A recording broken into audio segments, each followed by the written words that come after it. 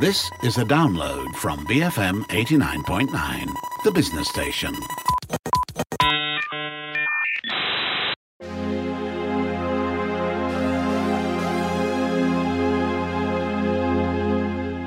BFM 89.9, the business station. My name is Rich Bradbury. This is Matt Splained. Flying cars. The biggest disappointment of the digital age is that information flies around the world at the speed of light, but the rest of us have to rely on a technology invented by the Mesopotamians 6,000 years ago. The wheel. Yes, cars are faster than bullock cars, but why are we still stuck to the ground 6 millennia later? Of course, Matt Armitage is a well-known hater of the idea of flying cars. Matt, I bet you had to kind of force yourself a little bit to cover this today, didn't you? Hey, Rich. Yeah, I kind of did. I thought that one of the few bright spots of the pandemic might be that, I'm not talking to people, so fewer people are going to talk to me about flying cars. They might ask me about other subjects. We talk about all kinds of things on Matt Splained, the future of employment, the future of society, artificial intelligence, privacy, the oligarchic and monopolistic power of technology companies. But there are really only two things that anyone ever wants to ask me about. Sex robots and flying cars. Yeah, I've become the sex robot guy. That's not a great quirk to have, and it does limit my children's party work.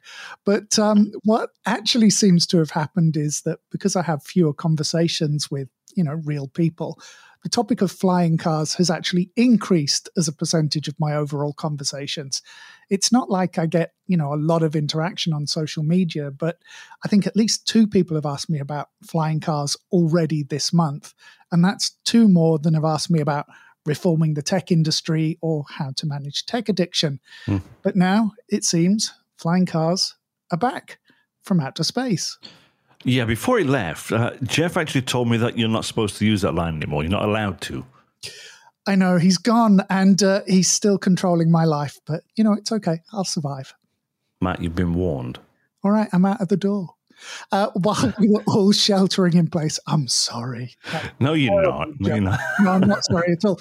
It seems like the various parts of the flying car industry were going into overdraft or updraft or overdrive, whatever it is that makes flying cars work.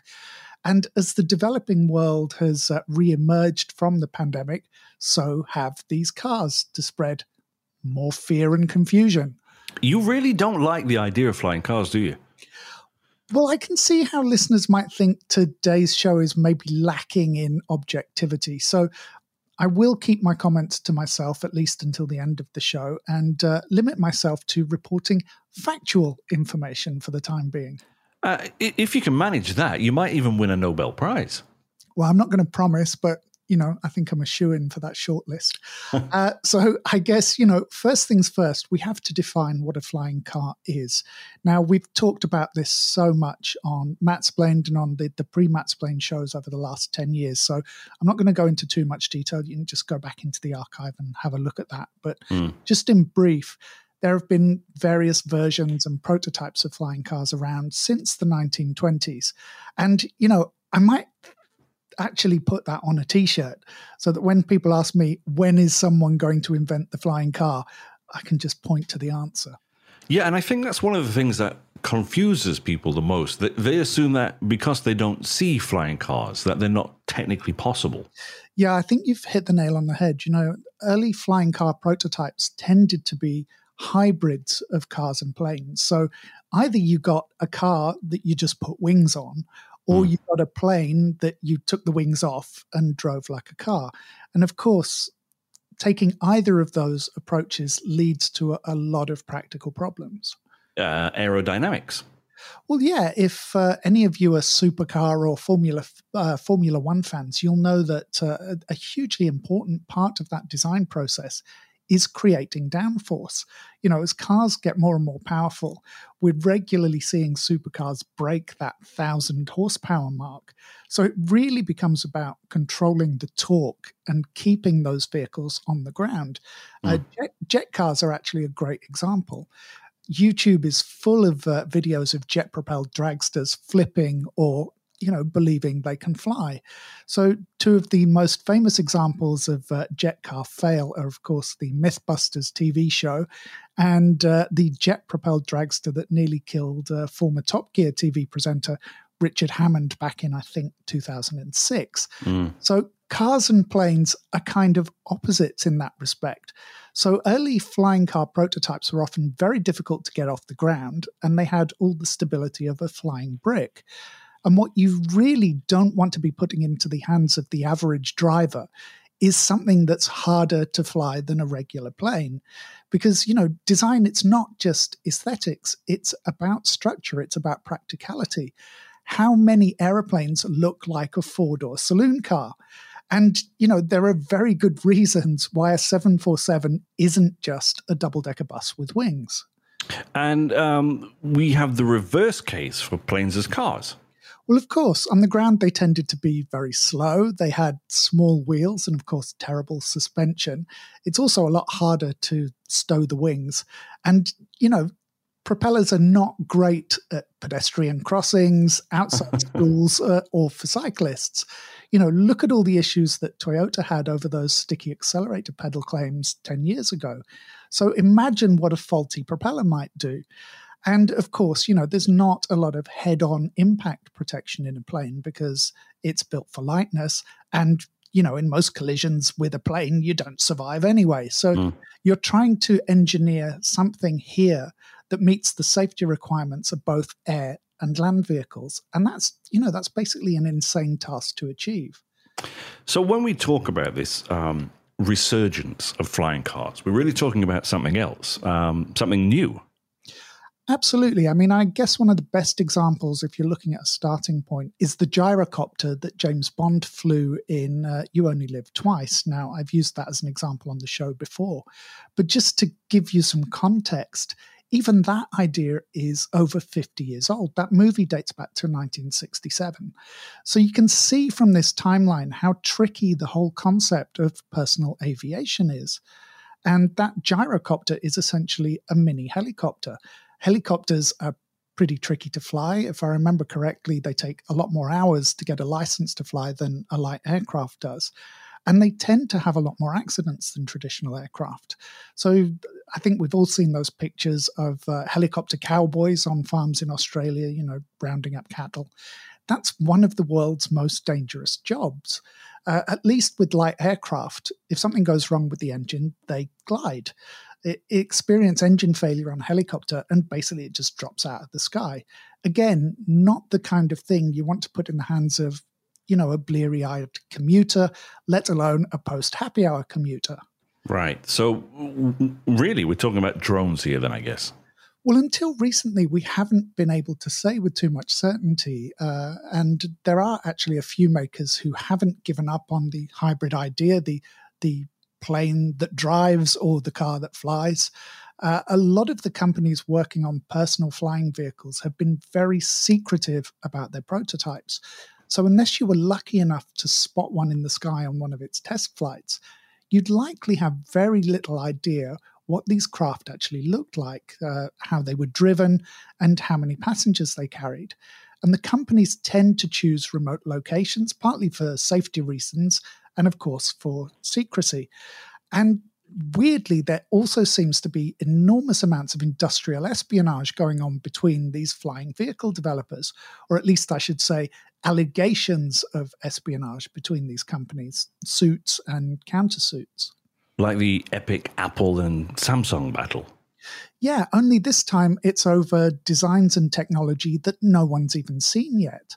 But going back to your point about drones, we are finally starting to see the prototypes, and in some cases, actually they're the ready for market devices that these companies have developed. And that brings us again back to that timeline. This isn't something that's happened overnight. These are companies that have been working on their products, keeping them out of the public view, not for any nefarious reasons, but keeping them out of the public view for 10 years or more. So in a sense, those timelines tell you everything you need to know about flying cars. The first flying car prototypes are now over 100 years old. And even with all the excitement around autonomous and electric cars since the early noughties, we still haven't seen self-driving cars on the roads in any great numbers. So we're only starting to see these flying car prototypes now. So I think we've still got a long, long way to go. Do you think that's the route that we seem to be going down now, autonomously piloted and electronically driven? I mean, we'll get more fully into the details after the break, but yes, the focus does seem to be on green, and if not fully automated, then at least partially automated. And that shouldn't be a surprise. Passenger aircraft are similarly partially automated, especially in terms of takeoff and landing, because those are the times of greatest risk when you're flying. So it makes sense that aircraft builders would design systems that give the pilots the most assistance during those most dangerous times. So in the same way that car makers have started to incorporate radar and automatic braking technology into cars, we're already seeing those technologies making their way from the luxury to the saloon car segment, as well as into some of the premium small cars. Presumably, we're still talking about maneuverability and vertical takeoff, though.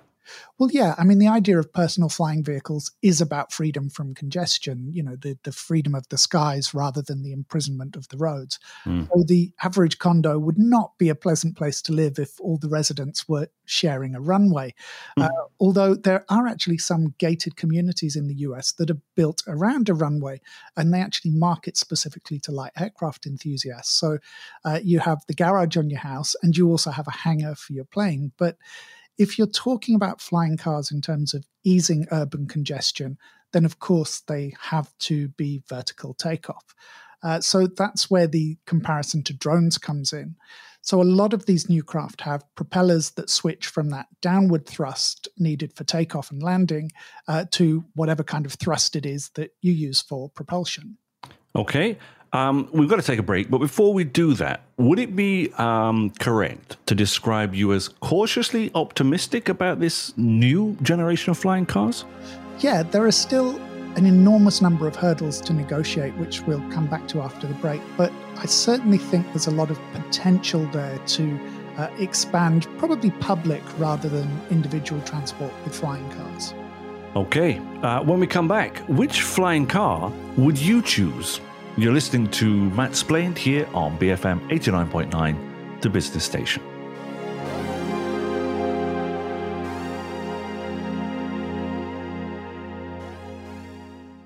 Breathe freely, Malaysians. BFM 89.9, the business station.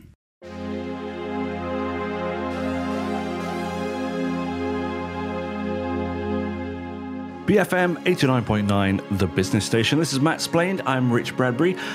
We're away with the birds today, talking about the future of flying cars. Matt, you mentioned that there are a number of companies creating these vehicles. Yeah, I mean, it's a bit of a boom sector. So in the US, we have companies like Opener, Kitty Hawk, Whisk Aero, Archer, Joby Aircraft. In Germany, there's a company called Lilium. The big boys, Boeing and Airbus, are also developing urban-type prototypes, though probably for larger and more commercial traffic, so literally sky buses. And then, of course, there's EHang, the autonomous aircraft company from China that's actually the world leader in terms of launching to market. And these are just a handful. There are plenty more. Some are more secretive than others. And that's without mentioning all the defense-linked companies that are working on the really secret projects. Which suggests that there's an awful lot of money chasing this sector. I mean, we're already seeing astonishing valuations in this sector. Joby Aviation is expected to merge with a SPAC this year and go public with a valuation of over $6 billion. And several of the other companies in the sector are working on similarly structured SPAC-type deals to bring them public. And one of the guys behind that Joby Aviation deal is Reid Hoffman, the venture capitalist and, of course, the co-founder of LinkedIn. So there is a lot of serious money here. Google's Larry Page has put money into a number of aviation startups, including, as I mentioned, Opener and Kitty Hawk. And I guess that kind of takes us back to the question about motivation. Most people see flying cars as personal transport, but is this what these craft are kind of designed to be? Well, there's kind of an irony in talking about this today because flying used to be something we did so casually. But, I haven't been on a plane in 2 years now. And I guess most people haven't been on a plane in over a year. And at one point, like a lot of people, I was taking flights, practically every other week. So the idea of getting back to the skies it's kind of daunting and tantalizing at the same time. Yeah. It's a habit that we've broken, or, certainly I have, as we described back in, I think, MSP 159. But back to that question, some of the new planes are personal vehicles, such as Opener's Blackfly. But by and large, they seem to be targeting that mass transit sector, the Uber of the skies, I guess you'd term it. And part of the reason for that, I guess, is mostly cost. Opener's Blackfly will cost around $150,000 US, but its founder hopes to get that price down to the equivalent of an SUV as the market scales up. But the price of an SUV is still a lot of money for a single occupant vehicle. Some of his competitors have larger and more expensive craft, but by and large, you're looking at passenger loads of between 1 and 4 people. So they should still be largely cheaper than helicopters. And the hope is that they will be safer and cheaper to run than helicopters as well. So this is essentially an air taxi play. Yeah, and that's not an untried market. So Brazil's Rio de Janeiro is a model for commercial air taxis based around helicopters. So we're not talking about creating a business model from scratch, which is probably why investors are so attracted to it. If we're talking about a market at that scale, tackling one city and then rolling it onto the next, how will that work in terms of logistics? Are there going to be enough pilots? Well, this is the thing. We know that autonomous cars are the gold standard for the e-hailing industry. The driver is the most expensive part of your journey. So it'll be interesting to see what kind of scale these companies can achieve if they are forced by regulators to have physical pilots. EHang, I think, has been working with a number of cities in China as well as governments in the Middle East, and they're actually working on licensing for autonomous air taxis in Europe. So like I said, they're autonomous. There's no pilot, just the passengers. But they do have a command center where the drones are monitored by human operators who can take over in case of any emergencies. Now, I know that you think that autonomous vehicles are likely to be safer. Well, when we're talking about cars, I think they have the potential to be safer and reduce congestion. So perhaps more in urban settings than on highways or in the countryside. But as we've discussed on the show before, that system largely relies on the majority, if not all of the traffic being similarly automated. Otherwise, all those unpredictable humans are going to mess up all the finely crafted machine calculations by zipping in between lanes and jumping traffic lights and doing all of the things that we're great at.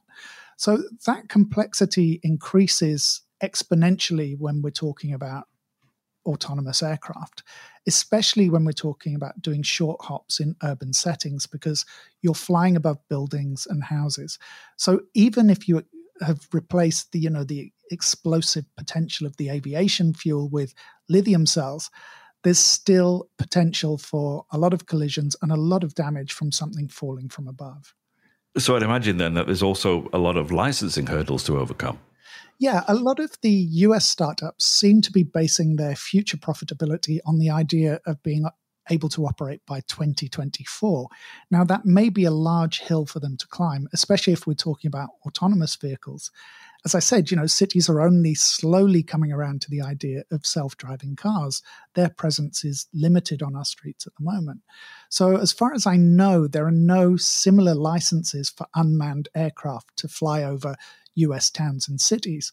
So there's a huge amount of work to be done to get that licensing in place before they can even start to test that business model.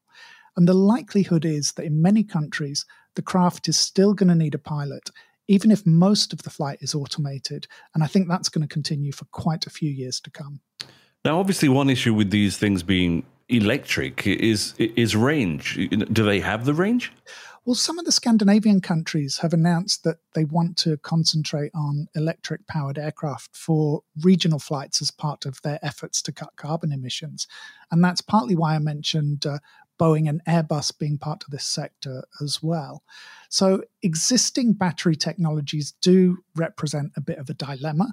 There's only so much efficiency that's left to squeeze out of lithium-ion batteries, and those packs are very, very heavy.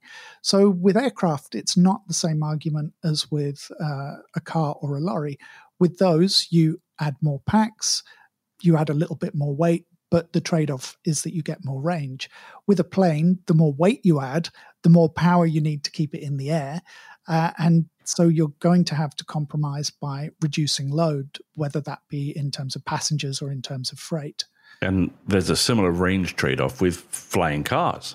Well, for now, yes. The range is mostly fine when we're talking about these kind of air taxis because we're looking at short urban hops. Right. Rapid charging technology can see them powered back up in 2 to 3 hours, potentially even less.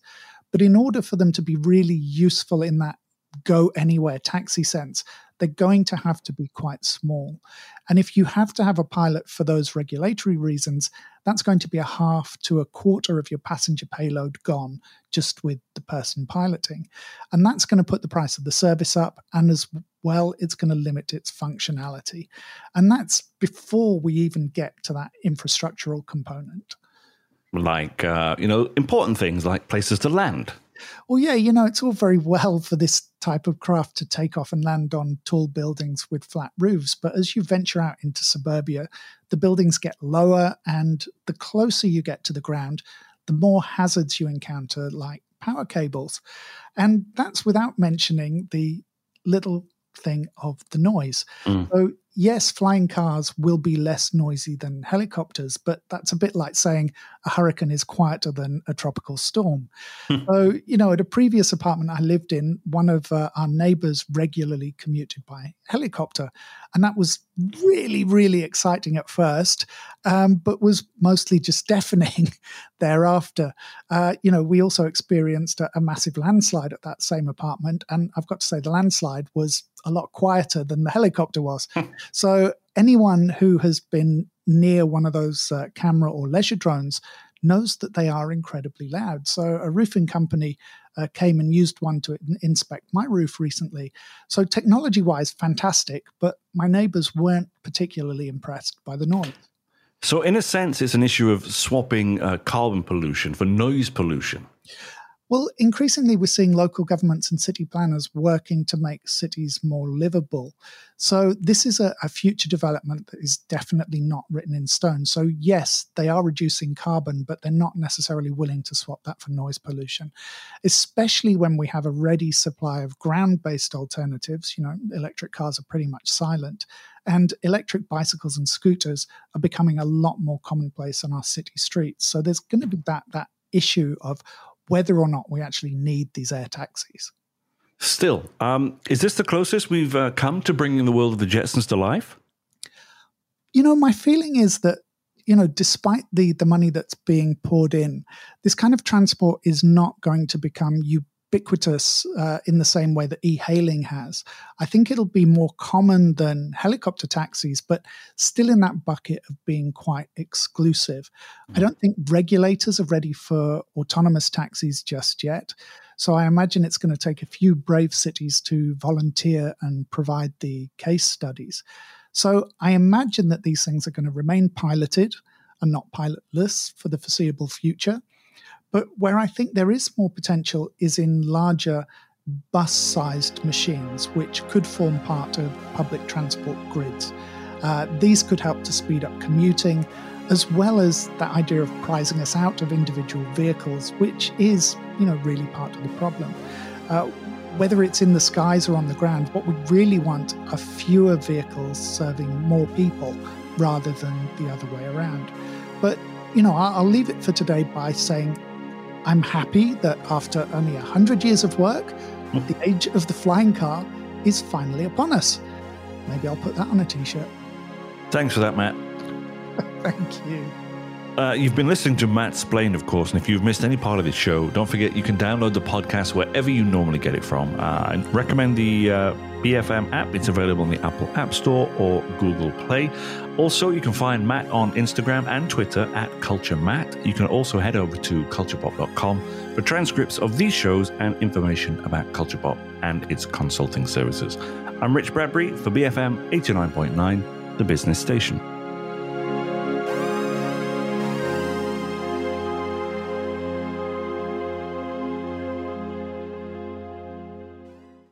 Thank you for listening to this podcast. To find more great interviews, go to bfm.my or find us on iTunes. BFM 89.9, the business station.